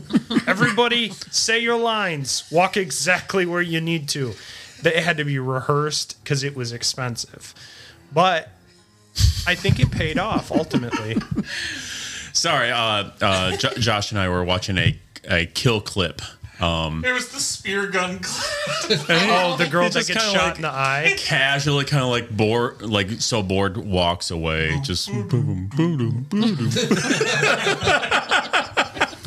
Hey, man. You know, I get it. Whoop, shit. What was? I like that. What was that? I was making sure my phone was set up. That was a special teaser for the future. But anyway, so okay, yes, the kills are fun. They're interesting. They're always going above and beyond with these movies to just shock. It's the titillation meets the shock factor. It's memorable. Everybody likes a good set, and everybody likes to be like, "Oh my god!" and squirm. So, regardless, the filming, Georgetown Productions, who had produced the previous two installments in the Friday the 13th series, was initially involved in the pre-production of Part 3, agreeing with distributor Paramount Pictures to shoot the film with 3D cameras, making it the first Paramount film produced in 3D since Jivario. You were right, B. When we were watching this, she was like, they filmed this for 3D. I can totally tell by the camera shots. It And was I wasn't sure if I believed it or not. It was the first scene. He's like picking up the post for the tent, and they do that very obvious, like, let's Yeah. look at the end of the pole, and it like stops and pauses for a good couple seconds. I'm like, was this meant to be 3D? And then the next scene was, I'm like, if we see another blatant like stick type of thing in your face, this is definitely 3D because neither of us knew. And then sure enough, the next scene was something again. Looked like the shovel could be like popping out of the screen. Oh, I hate labor. I'm so terrified. My brain went a different direction here again. You're talking about labor. I was like, wait, was there a woman giving birth in this movie in 3D? Oh, And she's crowning. I do hate labor. Frowning. Birth is terrifying, spooky, pain, suffering. I mean, 12 hours. You The all birth have kids, of life. 18 years of raising them. Child support. Wait, I'm a divorced dad. Never mind. Jason's original hockey mask was molded from a 1950s Detroit Red Wings hockey mask and would become a staple for the character for the rest of the series. hell yeah. Detroit. That's so That's funny. nice. We get it. Wait, no, wrong button. Oh no. No, that's Jason's entrance. Ooh, cheering. Only because we were talking Good job, about it Aaron. earlier. They found it. they launched today a Goosebumps series on Hulu and Disney Plus. Yeah, the Also- trailer's awesome. The trailer, yeah, it like touched on a lot of the classic books. Also, yeah, it looked creepy. Fall of House of Usher came out yesterday. yes, I was waiting for you to say that. Yes, us Flanagan heads who love Facts. Haunting of Hill House, Bly Manor, Midnight Mass, I kind of want to watch the first House of episode. Hush, Gerald's Game, all of his and movies. They're all it's good. getting rave reviews. Yeah. Everybody I know Really? is saying it's fantastic. We need to watch it. I want to watch it tonight. I know it's late, or we can wait till tomorrow. I'm old. I'm old. It's almost 10. I'm saying I'm old and I'm literally the youngest one at this table. Now, as we started this whole series, part 1 through part 3 off, we started with Harry Manfredi's disco-inspired theme. The disco theme was included in the film co-written by Manfredi and Michael Zager, who shared a credit with a fictional band called Hot Ice. The theme was included on release of the film's soundtrack and, according to Manfredi, became popular at disco and gay clubs at the time. Upon the release of the third film in 1982, Gramavision Records released an LP album of selected pieces of Manfredi's scores from the first 3 Friday the 13th films. On January 13th, 2012, La La Land Records released a limited edition 6-CD box set containing Manfredi's scores from the first 6 films. It sold out in less than 24 hours. Damn. Orc fans are legit, and it is my dream, my absolute dream, horror filmmakers out there, to work on the soundtrack or be an extra in the back or get killed on screen. Shout out zanzizipodcast@gmail.com. Happy to help. We'll die for you. I would say that I like collectively we would all probably love to do something like that. That'd be Of course. amazing. Hit us up. Let us know. We love the spooky scaries. So, continuing on, the release, Friday the 13th Part 3 was released theatrically in the U.S. on Friday, August 13th, 1982. It was the first ever 3D film to receive a wide domestic release, opening on 1,079 screens. Of these screens, 813 were 3D capable, while the remainder consisted of drive-in theaters, which were unable to accommodate the format. I kind of miss drive-ins. There's one in Muskegon, right? Go to that Yeah, website. it's sweet. Getty? We take the kids there usually in the summertime. You're hit or miss on it, though, Josh? You sounded a little... When we went there, it was. I mean, I should have expected it, but it was like really dirty when we were there. Like there was garbage everywhere. Oh, really? Well, yeah, so it was kind of a bad experience. It's in the that way. hood, for one. Yeah. And 2, they have not put any money, which is kind of surprising, given that it's always, depending on the movies that are playing or what's, out in theaters at the time, it gets packed. It does. Yeah, it And was. it's just It was crazy busy surprising when we went. That Celebration does not put any, because it's owned by Celebration Cinema. It's part of the Celebration. Yeah, you'd think they would put some money into it, like keep but- it clean, maybe update the screens, and projectors, and stuff. Because that was the other thing, like where we were sitting, because we saw, gosh, it was the Angry Birds movie, and I don't know, it was just kind of rough, and just like everywhere I looked, I'm like, man, there's garbage everywhere, and the sound, like we had the speaker, the sound was like really bad, and I think now you can just tune your like radio in your car. Like you don't have to use those speakers. oh, okay. I don't even know if they have those anymore. I don't think they did the last time that we went. Regardless, Yeah. the movie played in drive-ins in the 80s. It's the 3D version of the film was eventually released on DVD by Paramount in February 2009 and included 2 pairs of cyan and red 3D glasses. In June of that year, a deluxe edition Blu-ray edition, which includes both 2D and 3D versions, was released, also with 2 pairs of cyan and red 3D glasses designed to look like Jason's mask. Oh, I need to get my hands on those. There's a Friday the 13th Blu-ray set complete collection released in 2013, Friday the 13th 8-movie collection in 2018, and Friday the 13th deluxe edition in 2020. These things just make money, you know, and they won't stop. Can't stop, won't stop. Franchises, horror-wise, people love them. The reception, critics were like, Oscar-winning, greatest film, Academy Awards across the board. No, it was the same. It placed number 21 on the list of the top grossing films of 1982, facing strong competition again from high-profile horror releases such as Poltergeist, Creepshow, The Thing, Halloween 3, Season of the Witch, The Slumber Party Massacre, X-Ray, Visiting Hours, Amityville 2, The Possession. That's a creepy one. Mm-hmm. The Beast Within, Cat People, and Venom. Cat People. Mm-hmm. Oh, it's just a bunch of people going...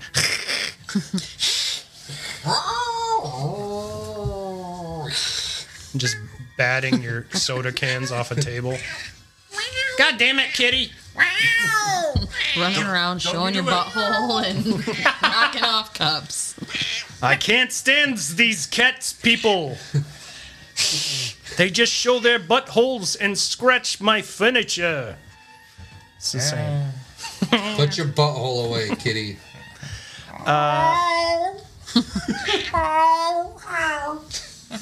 They criticized the plot for being derivative. Film critic Janet Maslin praised the acting of Kimmel, Savage, Rogers, and Parks, in which she called a major improvement to the acting in the predecessors, and wrote that Miner's use of 3D filmmaking was innovative and the most professional effort when compared to other films released at the time, stating, quote, as in each of the other recent 3D movies, of which this is easily the most professional, there is a lot of time devoted to trying out the gimmick. Titles loom towards you, yo-yos spin, popcorn bounces, snakes dart toward the camera and strike. Eventually the novelty wears off, and what remains is the now familiar spectacle of nice, dumb kids being lopped, chopped, and perforated. I love it. Lopped, chopped, perforated. I will say... That's the next single from Cannibal Corpse. Right.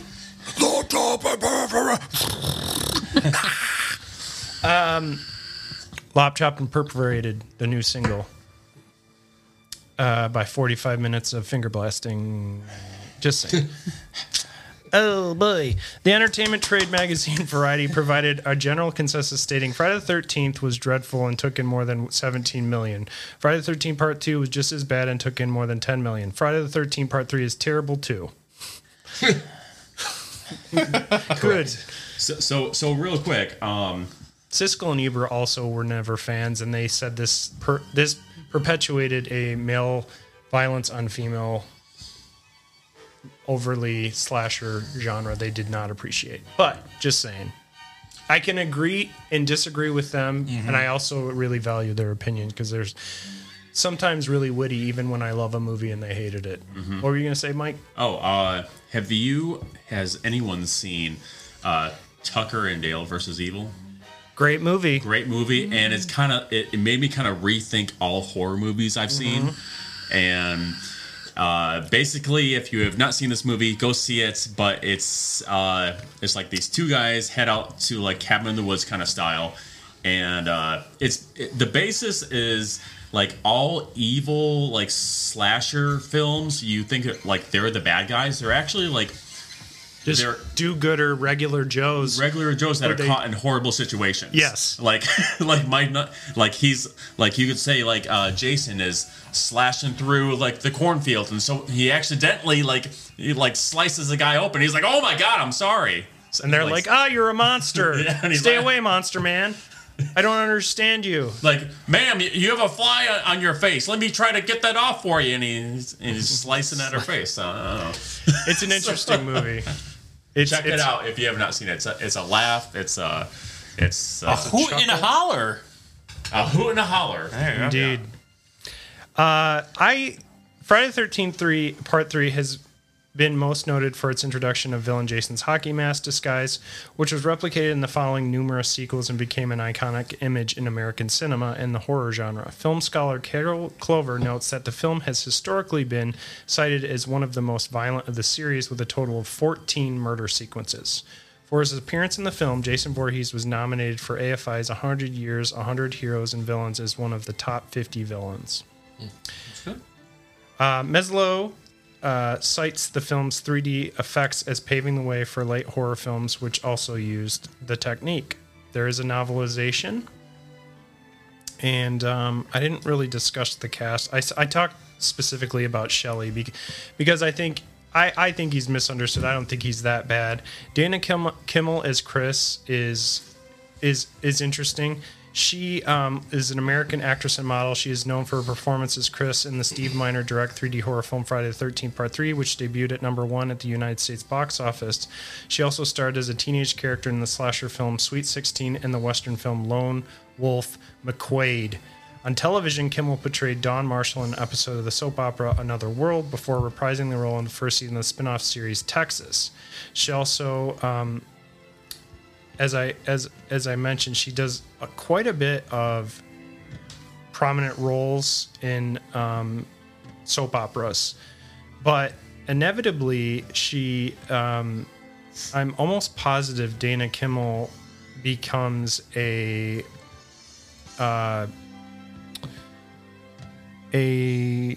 reporter, but I could be wrong.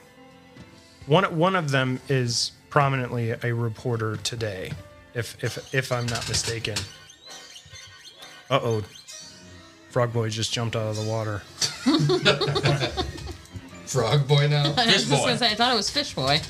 Hey, some days Everyone thinks he's teleporting. He's just jumping around. In 5 minutes, he'll be Eel Boy. I mean, I apologize. Carp Boy. Carp Boy. But either way, Musky Boy. Barnacle Boy. Barnacle Boy. Yeah. Sorry, Ryan. what if SpongeBob was a horror villain? Can we do, give me a SpongeBob horror movie. I'll totally butt in see at theater. The hash slinging, the slash slinging slasher. Yeah, I mean that was a horror episode. That was a horror episode. Oh, actually, it was Tracy just want a Savage. cheeseburger. She's a journalist as well. Tracy Savage, who was in the movie and played Debbie. Sounds like a porn name. What? Tracy Savage. Kind of does. Any last name that is Savage sounds like a porn name. Oh, yeah, I don't know a thing or two about them people named Savage here. Randy Savage. Sad Dad gave you a nice Macho Man. Slim Jims are great. My mouth started watering. As soon as I hear that voice, I'm just like, turkey. Just gleek all over the table. Anyway, I don't know what else to say about these first three other than I think they're fun. I recommend them. I would say the best of the three, the one I like the most that I go back to from time to time is 2. Okay. If you guys had to recommend of the 1 through 3, what would you guys recommend if somebody is dying to watch a Friday movie? If they've never seen any of them, the first one. Okay. I mean, the 2 is not bad. 3 is just not. Yeah, I'd say the first one. I think I'll save you time and say that I wouldn't recommend any of the 3. However, I would recommend you YouTube the wheelchair death. or like a 10-hour repeat of the wheelchair death and just watch that a bunch. Just watch the watch the kills. Like look up the kill counts and just watch that. Yeah. Right. Yeah. There you go. Agreed. I guess if you want to be hard on it, but if you don't like it, I can agree with his sentiment, even though I don't necessarily agree because I love the series. Yeah, the thing was for me is that like I didn't watch these as a kid. I don't remember. Nostalgia will do magic, when it right? comes For to sure. these things. So I don't have that, but the thing is that growing up, you see the Jason mask and the Jason character over the years and so many different ways and whatever.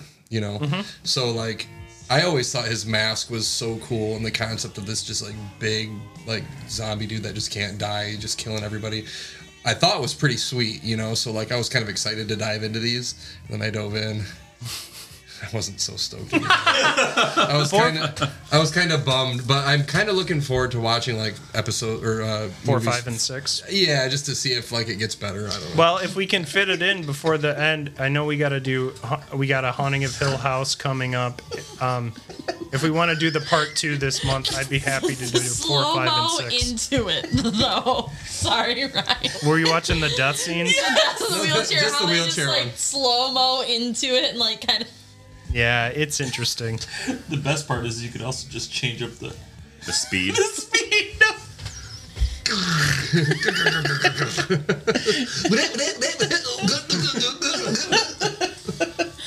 Oh. Anyway, Poor Mark.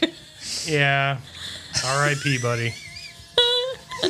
Just that last hand. Because that's what they did with Jason's mom at the end of 1. Is it's that slow like pan freeze frame slow motion cut thing. Oh Lord.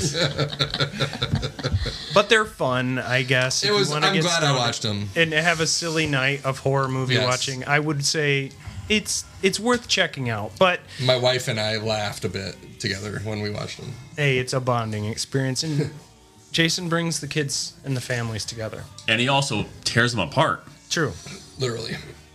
Literally. If you be fucking If and you be smoking fucking. that devil's lettuce. So Keep your dick in your pants, kids. Keep your dick in your pants and your tits in your shirt. Yep. Indeed. But that's been our episode, ladies and gentlemen, boys and girls. But it wouldn't be a Friday the 13th without the specialist of all special announcements. Today, as you're listening to this podcast on Spotify, maybe, or maybe Apple Music, or maybe YouTube Music. Interesting.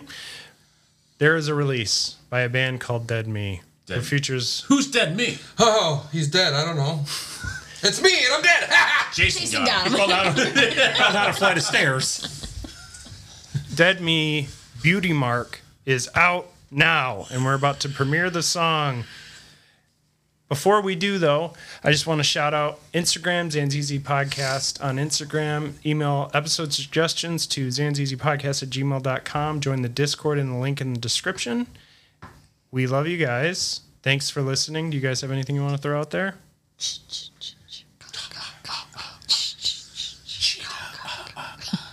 What if it's Jason and he's a homosexual and it's suck, suck, suck? Well, he could be a woman then too. That's true. But he has the legs. He has the legs. Great sexy legs. He's got legs. He knows how to use them. Here is the song, ladies and gentlemen. Enjoy.